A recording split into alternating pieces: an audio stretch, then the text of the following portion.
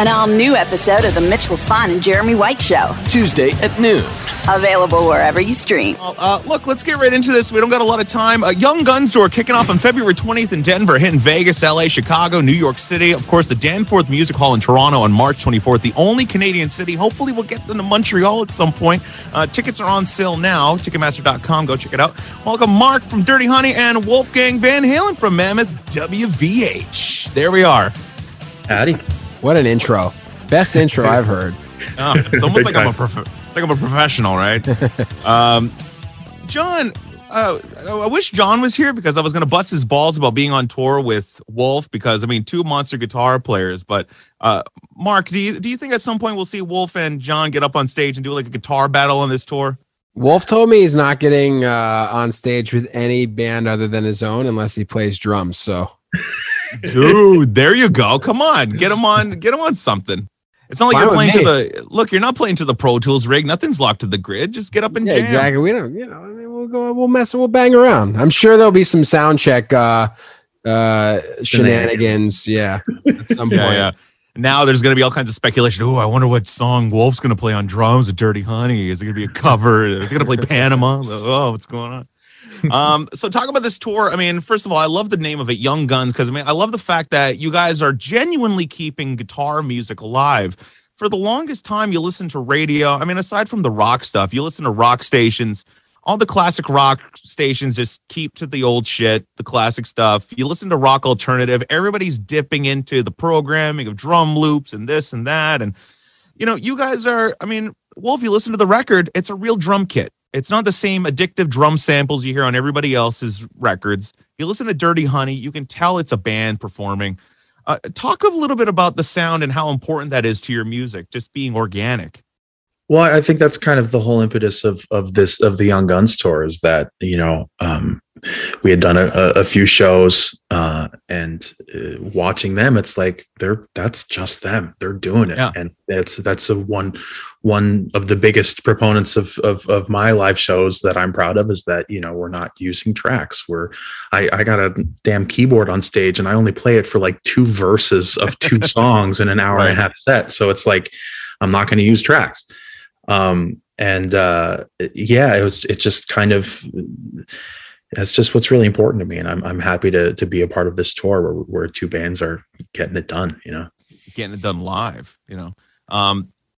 Aside from that, tickets are on sale now, hitting Vegas, LA, Chicago. Real quick, this week, a different kind of truth's obviously celebrating its 10th anniversary this week. And, you know, you did a really great article with Ultimate Classic Rock, kind of going through song by song. There's a lot of rumors going around about that record and that your dad actually recorded a version of the record using his vintage Marshalls and the 5153s. And that mix is sort of sitting somewhere, just collecting dust, never going to see the light of day. Did he really use some vintage Marshalls or? I think he whipped it out to test it for a song or two. And then it was like, you know, I'm past that. Let's use what, you know, his taste obviously changed throughout time. I remember he brought it for one day. But no, we're not hiding some mix. We're not hiding 20 extra songs. Like what you got was it, except for one song we never even finished. So, wow.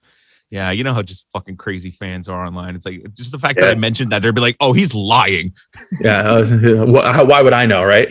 You know, my whole thing with that is like, why break up? I mean, look, you got the EVH brand. You're trying to sell new guitars, try and sell some amps. I mean, why go back to that old tone? I mean, you know, stick with the modern stuff. Oh yeah, I'll never forget when we met. Eddie Vedder and Mike McCready came to a show, and Mike was like, you know, that first album was so important to me, and Dad was like, the guitar sounded like shit, and you could see him like break, and it was just like Dad's taste just changed over the years, and he was always a tone chaser. So yeah. Did you hear that anecdote on Stern from Eddie? No, what? Oh yeah, I'll get you that clip somehow. Well, it's definitely, he talks about that day. Yeah, that's awesome. That's so funny. There's a funny, actually talking about your dad and Howard Stern, dude. One of my favorite clips ever, like from being a son and a dad that loves to embarrass him wherever we go somewhere. It's always like my dad's the star, and I'm just kind of like, hey, what's up? The funniest thing that I've ever heard in the interview was your dad was on the phone like Stern in like 2006 before the 07 tour, and he was like, yeah, so your son Wolf, like, how old is he? He's a teenager. He's in the bathroom, you know, he's in there for like 40 minutes at a time. And Howard's like, what, do you think he's beating off in there? And your dad's like, well, he's definitely not taking a 40-minute shower. And I was like, that's such a teenage, like, dad story, like, dad thing to do. I took my Game Boy everywhere with me, I'll tell you that. Yeah, there you go. Yeah, when I was 13, I definitely had the iPhone already. 40-minute showers, yeah. Dude, I didn't have a phone in high school, man. I had a flip phone. If kids with iPhones these days in high school, they're so lucky. Yeah, the old school Razors, you know, Motorola's. So with Marc and John being the guitar duos, you're kind of like the guy that does it all. Is there a little bit of competition, Marc, between you and John and Wolf? I mean, I feel like this tour is going to be a little competitive every night. Like, you know, see who's got more energy, you know? Well, I think, you know, I've said before, like, music isn't like, it's not competitive in nature. I think, everybody outside of the artist makes it competitive. It's like your chart positions, your sales. Like, I don't think artists genuinely give a shit about any of that stuff. I think they care about writing and performing music that is honest and true and exciting to them. And then when you get on stage, performing it really well. So like the competition is really within yourself. It's not, you know, I didn't write or perform or any of Wolf's stuff. So I can't, you know, speak to that obviously, but I think if I come off stage and have a great show, it feels like I won some sort of like something within myself, you know. When you're in studio and writing and recording the music, is it always in the back of your mind like, oh shit, like, you know, this is a really hard lick or this is a hard note to hit, like, how am I going to do this live? Is there any of that? Do you take that into consideration? Yeah, and usually the other guys will like push me to just like, come on, just fucking do it, it's awesome, man. Dude, same with me. Elvis will be like, he's like, I'm like, I'll be like, how the hell am I going to pull this off live? Like, this is so hard. And he's like, that's a different Wolfie. A different Wolfie's going to be worrying about that. Yeah. You know, we're in the studio now. Let's get it done. I will say, when those moments come up on a live show, like they go okay most of the time. Oddly enough, it's almost. I've yet to have an incident, so knock on wood. Have a puberty moment in the middle of hitting a high note. It's like, like just breaks. Exactly. Wolf, talking about your record, one of my favorite, actually, it was my favorite guitar solo of 2021. Talk and Walk, the guitar solo on that. I love the fact that you're performing that song live. Why did you leave it off the record and make it just like a Japanese bonus track? Because that song, to me, I mean, I listened to the record obviously multiple times, and I feel like that song's kind of like it encompasses the entire sound together. And I was like, well, it was delegated to a bonus track. Yeah, it's funny for me. It kind of felt more outside of the sound. It had more of that sort of bluesy, rocky feel, and that's very much not what the core of the album is. I think the core of the album is much more like Epiphany, you know, or like You're to Blame, But yeah, no, that's why it's like I still wanted to include it to some degree, and you know, Japan always wants a bonus track, so it just kind of seemed to fit. It's always the thing. When I first listened to the album, I was like, damn, this is almost like the Rock Taylor Swift breakup album in a way, because it's very emotional. I mean, they're talking about an ex-girlfriend and stuff. Like, have you ever like, has she gotten in touch with you and said like, oh wow, yeah, congrats on all the songs you wrote about me? Yeah, no, it's funny. Like, I guess there's not one specific person that it's about. I've had many people in my life take advantage of me, unfortunately. So I think when I write music, they kind of mold into one person that I kind of write at. You know, you don't have a list where it's like Taylor. It's like, okay, this one's about Harry. This one's about Jake. Like, I don't. Talk about that guitar solo really quickly, because I mean, you listen to the record. I mean, there's lots of incredible highlights guitar wise. I mean, it's all guitar, but that solo specifically, it's got everything. It's got from the tapping to the bluesy style lick. Yeah, I was happy to do the little tappy bend thing that Dad always did. I made sure to fit that in. Yeah. You know, I thought that was a really fun thing to put in there as kind of a little ode to pop in that solo. It's a really fun solo. I like that one. Yeah.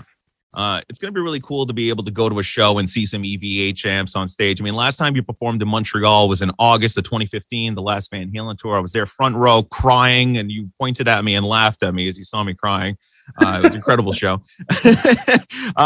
When you guys do, in fact, hit the road, are you like, what's the bubble like? Are you guys doing the meet and greets? You want to hang out with fans? Or are you just kind of like still scared of that? You're like, no, stay away. Keep your germs to yourself. It's very much a bubbly sort of situation, but it's always flexible. But, there's so many unknowns about the world and how it is that, with a respiratory illness going around, I certainly would like to keep singing.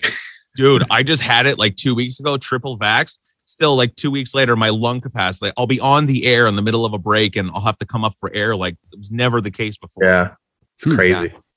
Yeah. John and Mark, you guys need to make sure that you have matching John Varvatos outfits on stage. And then Wolf, you need to get the entire band, like do like a Shania Twain thing, have everybody like matching in some kind of goofy thing. That'd be great. Mark, break out the VIP John Varvatos card. Bring Wolf shopping. Is that even your vibe, Wolf? I don't know.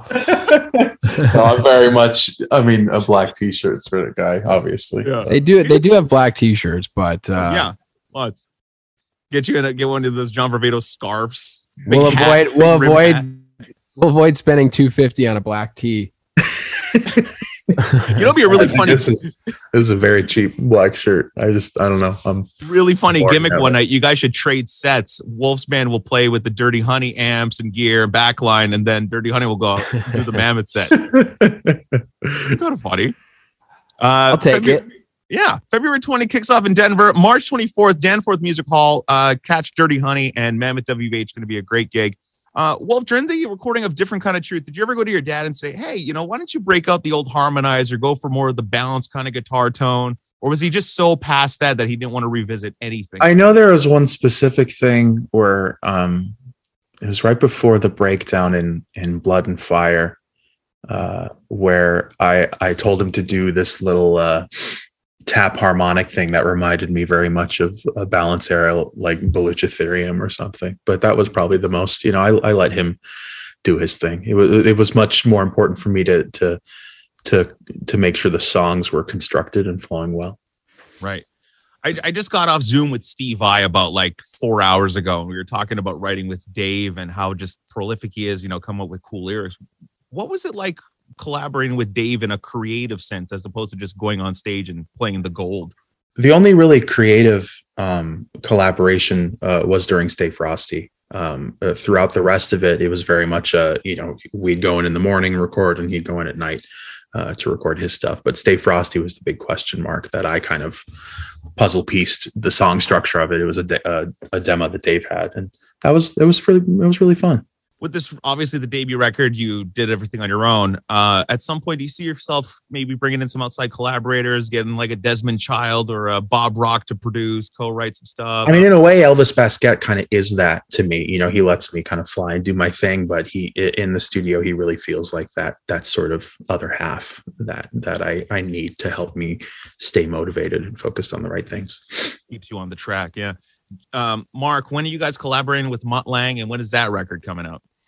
I would love to. That's definitely on the short list of like the top three: Mutt Lange, Jimmy Page, and man, who else would be our Dave Cobb? We already did. That was cool. Yeah. Butch Walker. Yeah. Jack Douglas would be sweet. Yeah, there's a couple of them that are the dream team. I would say Nick DiDio, though, he's no slouch either. I gotta say, dude. I mean, there's so many incredible rock producers these days. I mean, you even look at Andrew Watt, the stuff he did with Ozzy, and yeah, I mean, the rock records are starting to sound like rock records again. I mean, the fact that everybody's not afraid of a little bit cannonball snare drum again, I'm all about it. I think COVID actually kind of helped facilitate more people like learning an instrument. Honestly, that's what I've at least heard from the Gibson people we talked to, is like there's no stock anymore. COVID people just, instead of playing Guitar Hero, they played a guitar, and it's honestly been a good thing for music in general. Wolf, at some point, do you see yourself maybe opening up the 5150 studio as a place where bands can go and record, or is that going to forever be the church? Not anytime soon. I mean, it's a home studio. I don't think people realize that it's not a public space. It's on private property, and it's very much a protected area, as much as people would like to be able to walk in and take whatever they want. But it'll be on the TMZ map, guided tours at 5150. Yeah, exactly. Like it's it's very much a private home studio, as much as important as it is to some people. Yeah, absolutely. Well, listen, Young Guns Tour running out of time. Just real quick, kicking off on February 20th. Get your tickets now. It's going to be a fantastic night of awesome live rock and roll. Raw, so raw, it's still bleeding in your face. Rock. Go and check it out. Dirty Honey, Mammoth WVH. Going to be a great tour. Running out of time, but this was really great. I had so many more questions I would love to ask you, Wolf. We'll do this again. We'll make it a little bit longer. Absolutely. Yeah. Marc, always great to see you. I'll wear my hat for you next time. We'll see you in Toronto, maybe. Yeah, absolutely. I'm going to come over for that gig. It's going to be fun. I wish we were playing Montreal too, but we'll be back. You got to get back here, man. Love that town. Yeah. All right, guys. I'll see you later. Thanks a lot for your time. Be good, man. An all-new episode of The Mitch LaFon and Jeremy White Show. Tuesday at noon. Available wherever you stream. We are speaking with Dan Reed of the Dan Reed Network. The new album, Let's Hear It for the King, available in June anywhere music is sold and streamed. To pick it up when you can. And as we say here in Montreal, along with the dogs in the background, bonjour, Dan. How are you? I'm good. Bonjour to you. I'm very good. Yeah, so let's get into this album. I've been lucky enough or privileged enough to have an advance stream of this thing, and it is spectacular. And I will tell you, if the song Starlight is not a massive hit, I just don't understand the record buying public anymore, because it is brilliant. It's done really well on YouTube and the state Planet Rock in the UK. It's stacked. It's been there for 3 months now, I think, playing. So whether it'll get picked up by any stations in the US or not, one will never know. Hopefully, we hope. So let's start off with, talk to me about making music in or for 2022. Are you sort of going back and thinking, okay, I got to go back to what we did with Bruce Fairbairn and we got what we did in the early days? Or are you thinking, hey, we got no shackles here. We can do whatever the heck we want. Talk to me about putting it together and making it for 2022. Yeah, it's an interesting concept of where we decided that what is it that brought us together as a band before we even met Polygram and Bruce and Bill Graham and all those folks, what we were doing in the clubs, like what did we like about what we did back then? And so we actually took two pieces of two songs from our 1986 days, our club days, 1985, 86, and revamped pieces of it just to kind of have that on this new record. A song called Fire in the House and a song called Mind and Body, which I stole some lyrics from, not so much the groove, but just a few lyrics here and there and rhythms. And that was like the setting point of where we were like, okay, let's start there. Now let's write 11 other songs along with these two and have them work with these two songs and have it be a cohesive, heavy record. We wanted to do something a little heavier because we've been playing a lot of live shows before COVID hit. And we were really getting into the flow of that. So we thought, let's make this new album something that we can really, sink our teeth into on the stage. Yeah, and it absolutely worked out. Talk to me a little bit about the inception of the band, because you're signed by Derek Schulman, who is absolutely, iconic in the music business, signed all kinds of great bands. He's working with Bon Jovi, he's working with Cinderella, he's doing all this stuff. Then you're managed by Bill Graham. Wow. Yes. I mean, Bill Graham is the West Coast. I mean, he's the entire West Coast.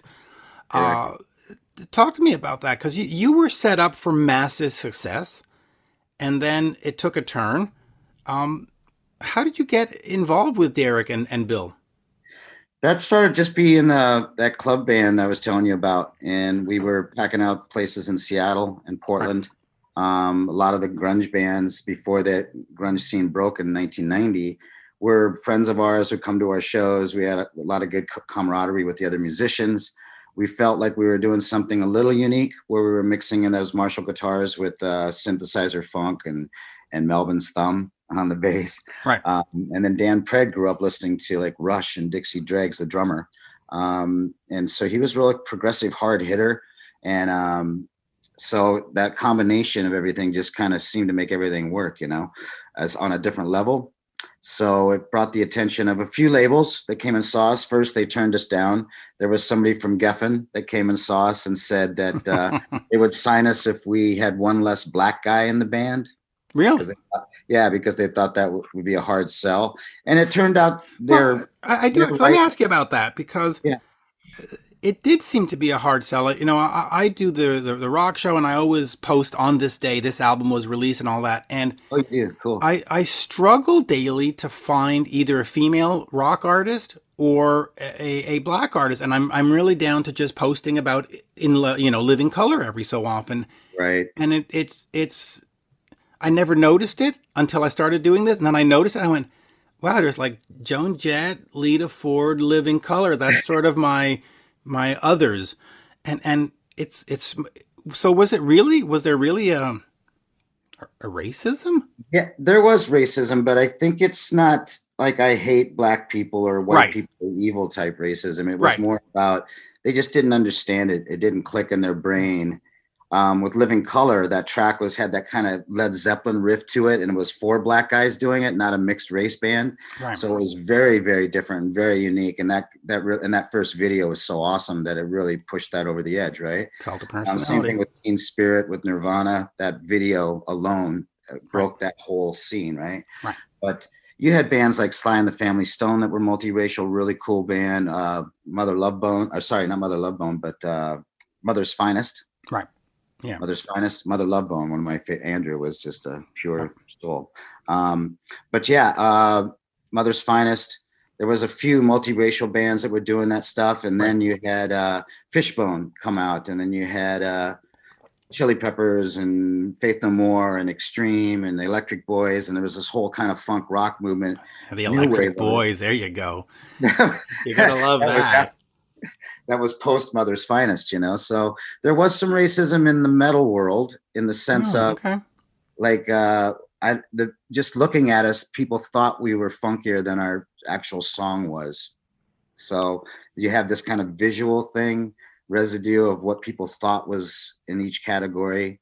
And thank God that's all gone now. I think that's completely erased. So it mostly is, but bands back then really were about how good you looked. I mean, you look at Poison and Bon Jovi, both bands that I love, but I think they became successful, especially in Bon Jovi's case, because John's a good-looking dude. Had he looked like me, I don't think we'd be talking about Bon Jovi. Pardon me? Is that reverse sexism? Yeah. Listen, it must be there, but there is a certain amount of look that's associated to what you were doing back then. Well, I'm not sure if you're aware, but in the middle of that looks era, right in early 1990, I shaved all my hair off just to kind of make a statement that. Yeah, me too. Yeah. I went, screw it. I'm shaving my hair off. But it was kind of just an experiment to see if that was true, because I never wore spandex, for example. I did wear a little eyeliner in the club days, but for the most part, I just tried to rock and roll. And I think I was one of the first guys that wore jeans with holes in them on stage. And then that became a huge fad, and it's crazy stuff. So I tried to break the rules as much as possible, musically first, then looks wise second.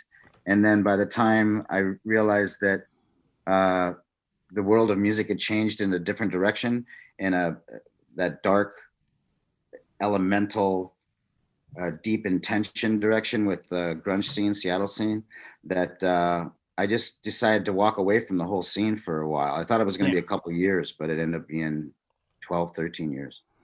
I'm going to get to that, but I just want to quickly, before I get to that, since I'm from Canada, you did the first EP or album over at Little Mountain Studios. The first album with Bruce Fairburn, Mike Fraser engineering. Bruce Fairburn, God rest his soul, of course, and Mike Fraser, who is a mixing genius. Yes. Talk to me a little bit about that, because it is known for the drum sound, that big drum sound.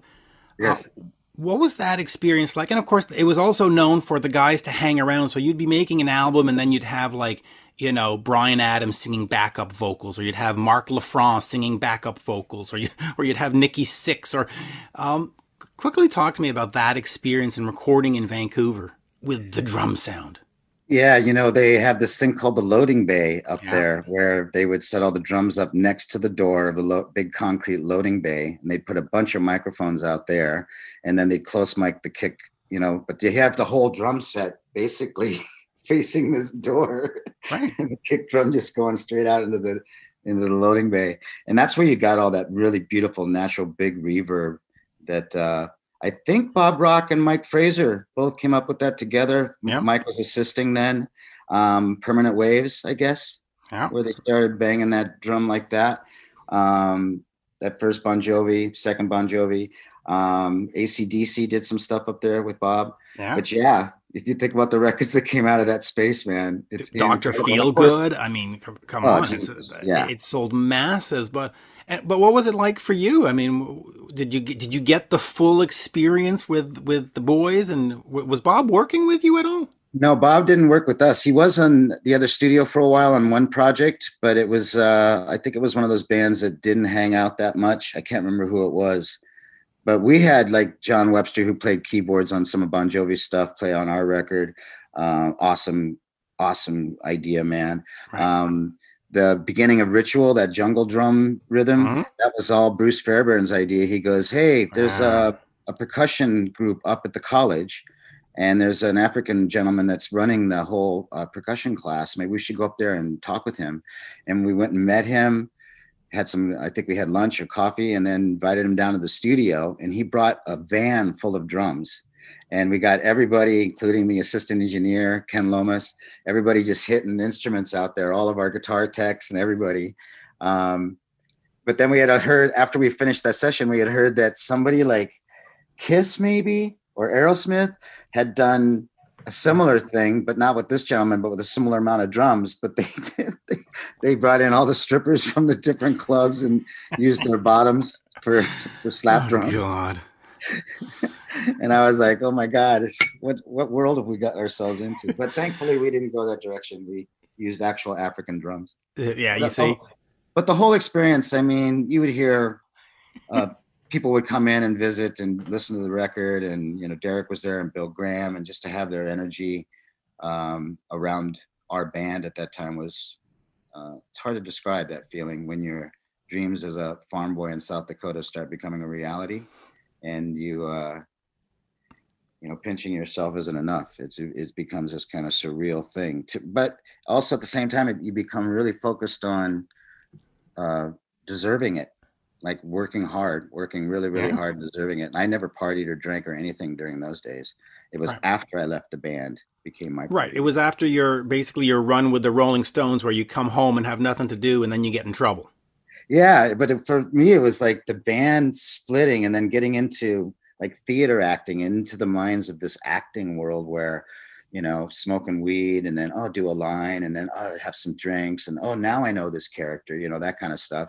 That's where it started. And then when I bought a nightclub, I went into full Club Ohm. Yeah, it was called the Ohm. It was a great party. A lot of good times there. All right, so let me fast forward a little bit then, and we'll get back to you open for Bon Jovi, you open for the Rolling Stones, you do all this stuff, or you were written about in the Rolling Stone, I should say. You come back, you take this time off, you get into trouble. Was it just going to be like we're taking a couple of years off and we'll get back together, or man, we're not getting the success we have. We just need to call it a day. And you say, okay, I'm going to go into construction. I'm going to open this club. I did that. Yeah. You did all that stuff. And all of a sudden you're sort of off the mark for like 20 years. You sort of talk to me about those times and how did it get away from you so fast? Well, it was an interesting thing that happened after the band. After I left the band, this is like 93. I started a record label, released about 5 or 6 local bands on that. This is before the party days.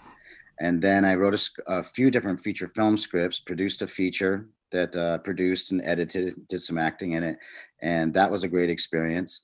And then when we were getting ready to do the second feature film, this was all the theater days were all in there too as well. I did 3 plays in Portland to kind of try to get the acting chops up. The nightclub, bought the nightclub in 1999. So there was 6 years there where being very productive, but other things without music. Right. But then the club years, I was there about 3 years, 99 to 2002. And over that course of 3 years is where, started partying every weekend. Then it was Thursday through Saturday, then Wednesday through Saturday. And by that last year, it was partying every day, Wow. and having a great time, but getting thinner and not getting a lot of sleep. And then my father got ill with cancer, and I had to stay home and take care of him. And that's what sobered me up. So I got clean after he passed away.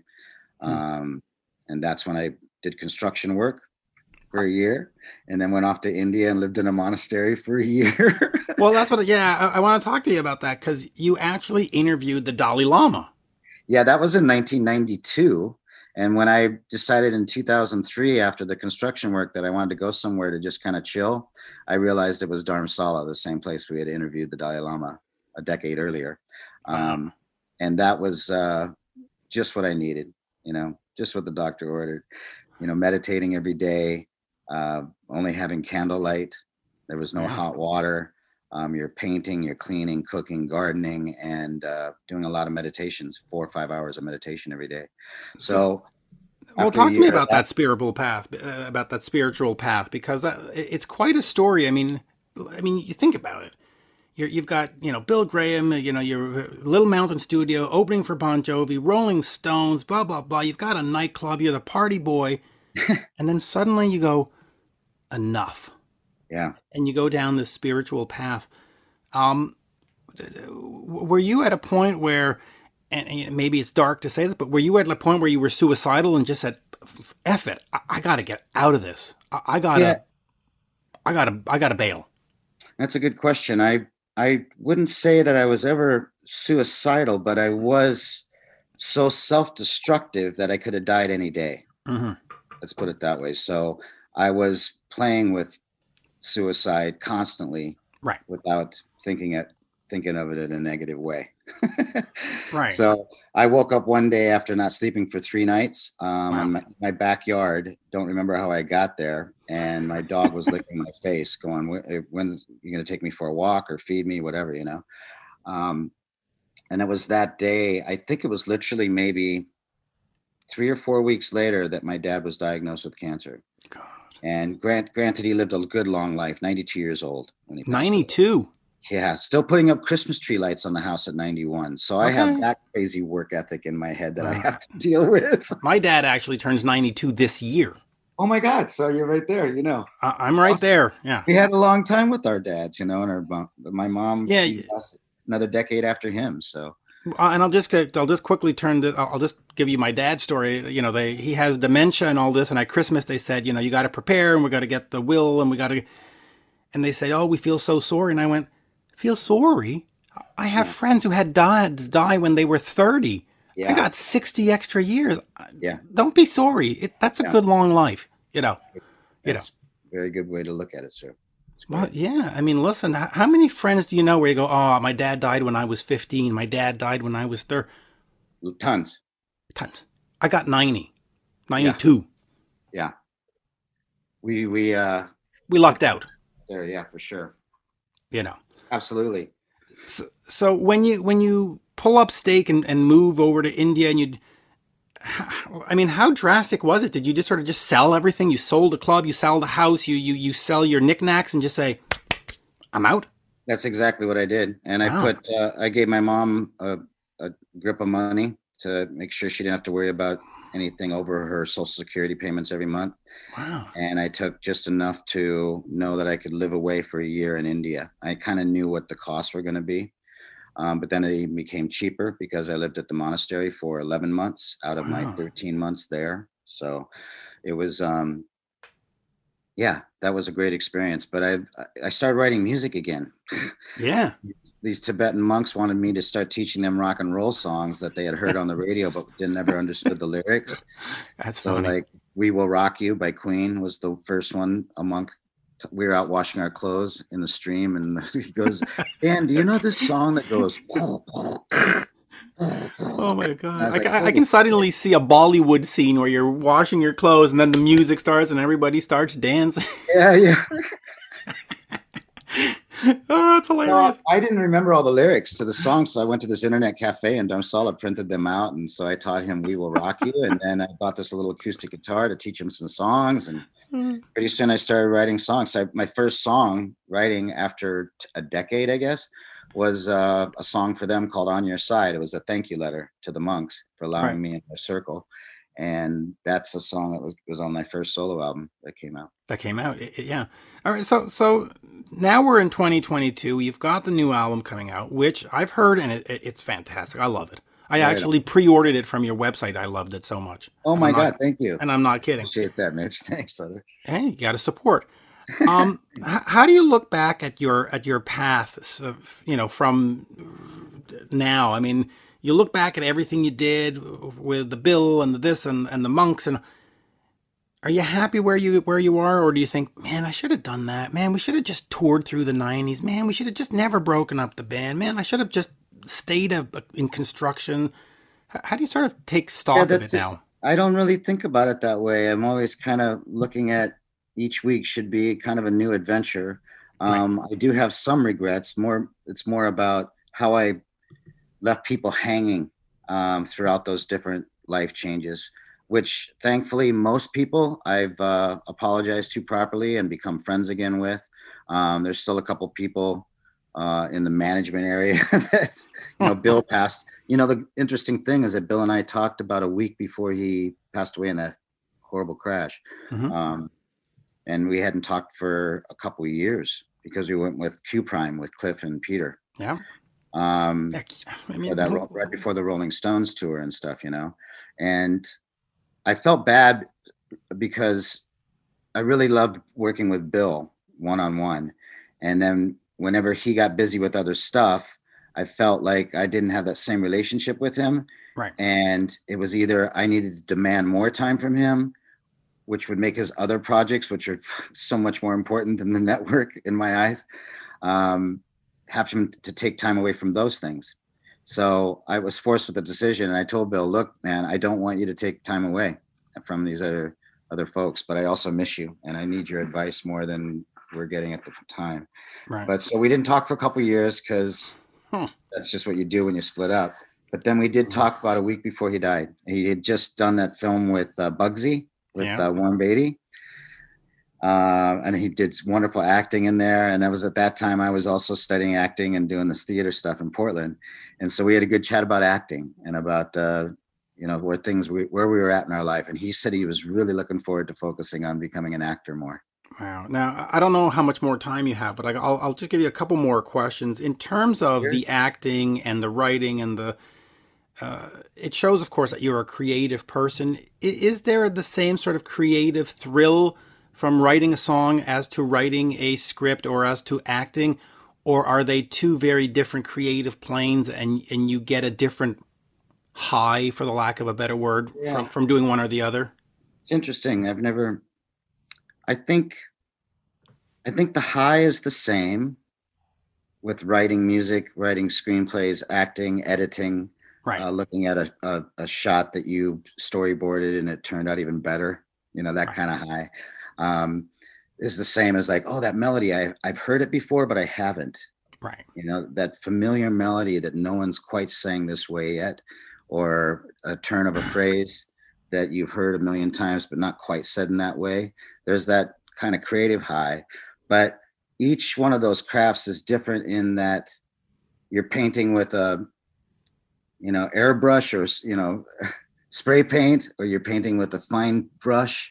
Right. There's these little things that the technique of everything is thrilling as well. So you have that constant, that's why when you ask me about how do I look back at all the stuff, I don't look back so much because I'm always trying to, now I'm trying to learn how to do After Effects in Adobe Premiere. That's my dream while I'm painting over here in this other room. So, shit. That's great. And here, I'll start wrapping up. I'm a big Def Leppard fan, and apparently they play into your career in the sense that they put out Hysteria, an album that cost whatever, 5 or 6 million. Yes. They put out Women, they put out Animal. The album is sort of stiffing because people aren't responding to the singles. And the record company basically says, the hell with this, we're cutting promotion for everybody. And your album is sort of wrapped up in the, we're not promoting new music. Look, you know, how true is that story? And is it fair to say that maybe Def Leppard sort of cost you your career? I mean, is that an overstatement? God, I've never really thought about that. I know that their album really went crazy, way over budget. That's what you get when you record guitar chords one string at a time, you know? It takes a lot of fucking time. But it sounds great, right? That album is ridiculous. It sounds great, but listen, I remember seeing the video for Women the first time, and I'm thinking, wow, it's been 4 years. All right, let's go. And they play Women on Much Music, and I go, I waited for that? Now, mind you, when Pour Some Sugar on Me comes out, you go, damn, now we're in business. But when I remember looking at the Women video going, photograph, fooling, blah, blah, blah.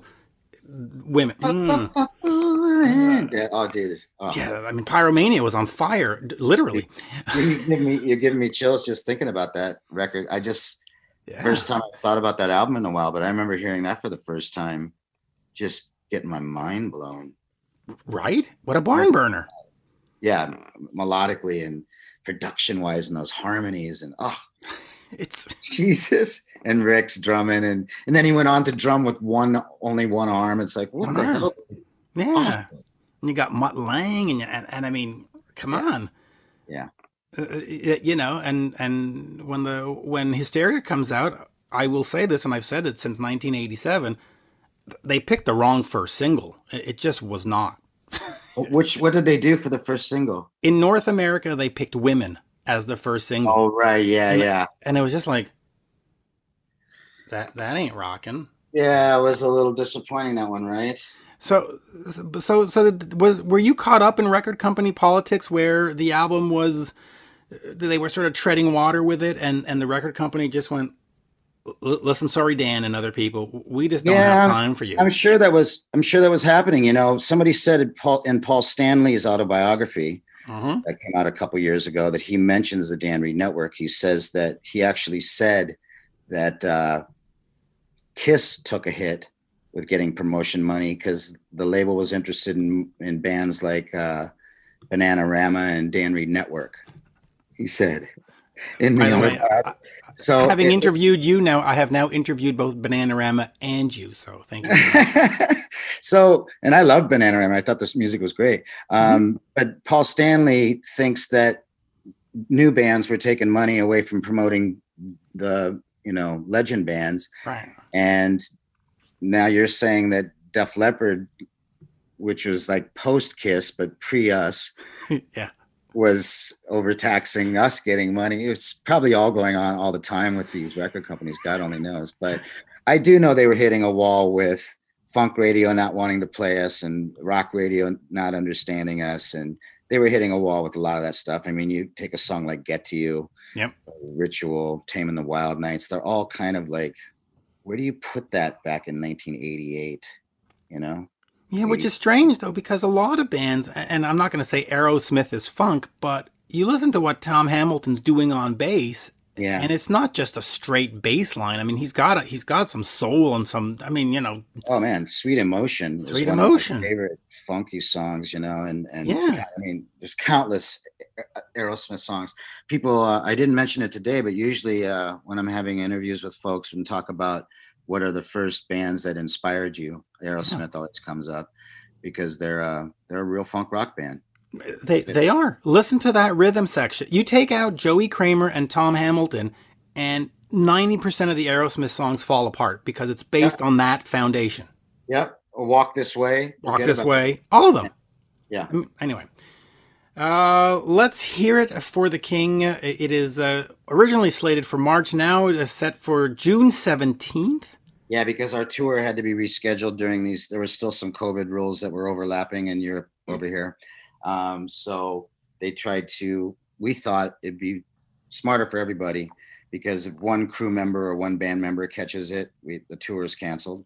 Right. Otherwise, we have to live in a bubble where you don't get to say hi to anybody. including your merch guy, because he's out in contact with the audience. And Yep. so you have a middleman to the merch person, and it's ridiculous. And I like touring for the fun of it. I think it's a great time to be on the road and connect with people, Yep. slap their hands and visit with people afterwards and sign stuff and take photos. I love all that whole process. So if we couldn't do any of that, then we were doing it just for the money.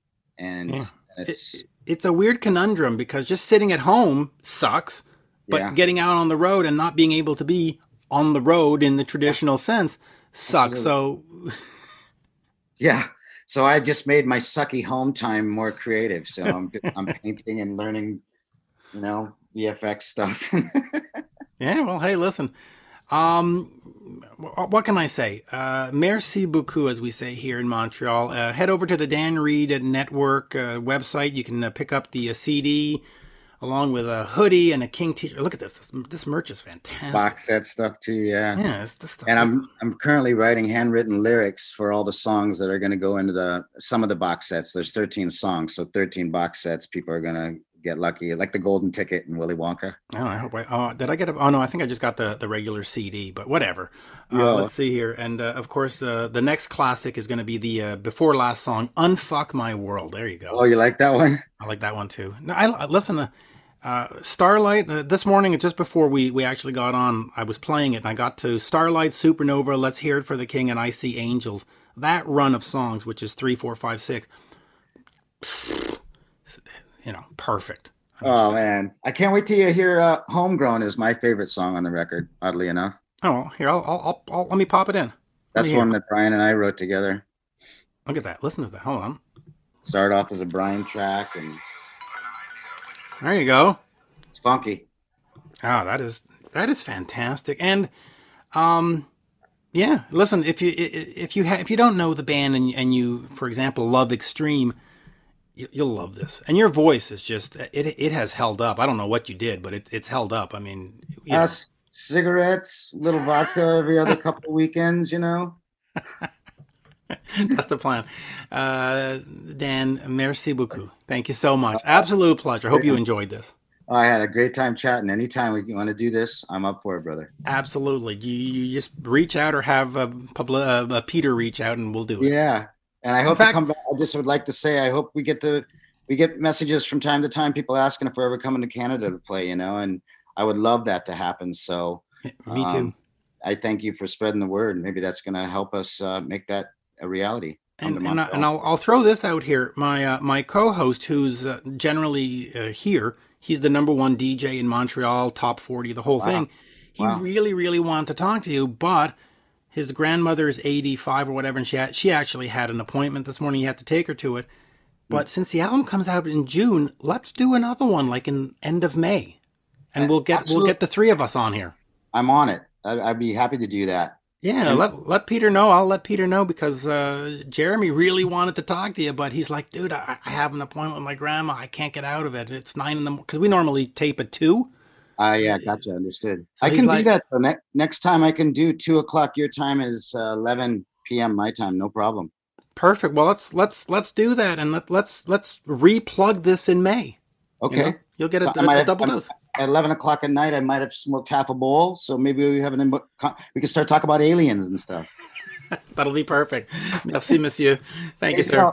An all-new episode of The Mitch LaFon and Jeremy White Show. Tuesday at noon. Available wherever you stream. Catch up on past interviews, bonus content, and episodes on demand now. Visit youtube.com/Jeremy White Show. Follow Mitch and Jeremy on Twitter. Yeah, they're verified. @Mitch LaFon and @Jeremy White MTL.